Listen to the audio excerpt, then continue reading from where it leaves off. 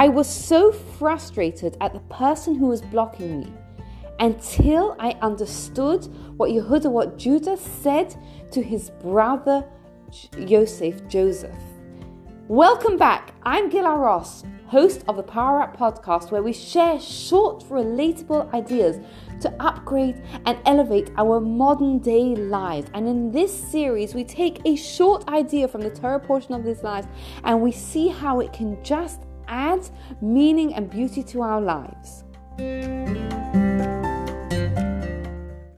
A while ago, I had a project that I was desperate to do.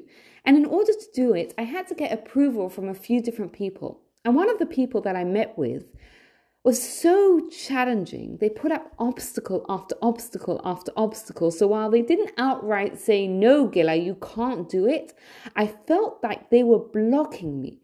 And I was so frustrated because I felt like this is something so important. This is something so valuable. And this person is standing in the way of me. Fascinatingly, just a little bit later, an opportunity opens up from almost out of left field that was in the same area of impact as the other project that I wanted to do. And it really brought home to me the story that we read about in this week's Torah portion in Parashat Vayigash. So what's happening here? Joseph is the second in command in Egypt and his brothers are there. Now he has imprisoned Benjamin on the false charges of having stolen his cup. Now Yehuda, who's one of the older brothers, had promised his father that he would return Benjamin to his father safely. And there they are, they're about to leave Egypt, and Joseph is refusing to allow Benjamin to go home with him. And Yehuda feels this responsibility to bring his brother home to his father. So he says, you know what? He thinks to himself, you know what? I'm going to give it my all.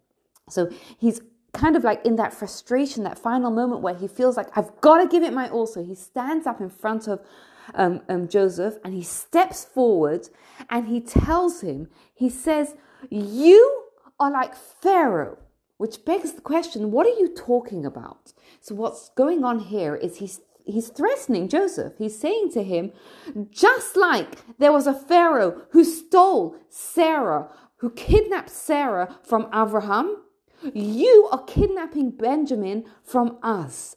And what happened to that Pharaoh who stole Sarah from Abraham? He got Sara'at. He got leprosy. And you too, he's threatening him, if you don't give us our brother back, you're also going to be given Sara'at, this leprosy.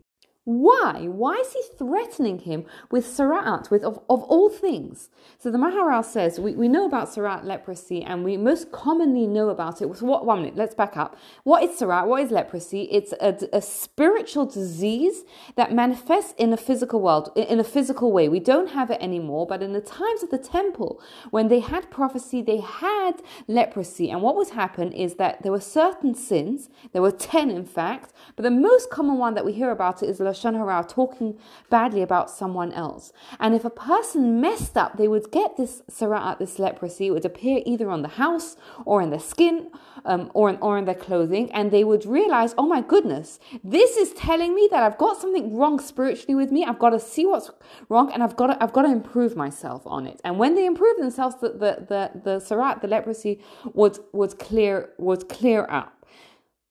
Now, of these 10 sins that a person could get Sara'at for, one of them was taking something that doesn't belong to you. Just like Pharaoh had taken Sarah, who belonged to Abraham, and now Joseph took Benjamin, who didn't belong to Joseph. Yehuda is saying that if you take something that doesn't belong to you, you will get Sara'at. What is Sara'at? Because there's a concept that God runs the world midah keneged midah. He runs the world. The way we act is the way we get.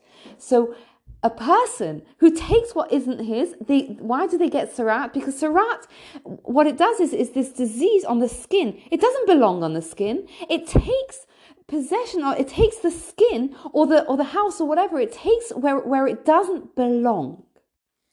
Nowadays, we don't have Surat, but the concept is still the same. Each of us has exactly what we need. What do I mean by that? Is that God gives us everything that we need. And this is such an important mindset to really feel it in our core, because when we feel it, we live life differently. That when we understand that every single thing that I need, I have. And if I don't have it, I don't need it. So even though someone else has it, even though someone else has, whether it's a bigger house or a more comfortable lifestyle or easier children or a nicer marriage, whatever it is that they have, they need it. If I don't need it, it could be very painful, but it means that I can fulfill my life's purpose without it. So the Surat and the story with Judah and Joseph is telling us is that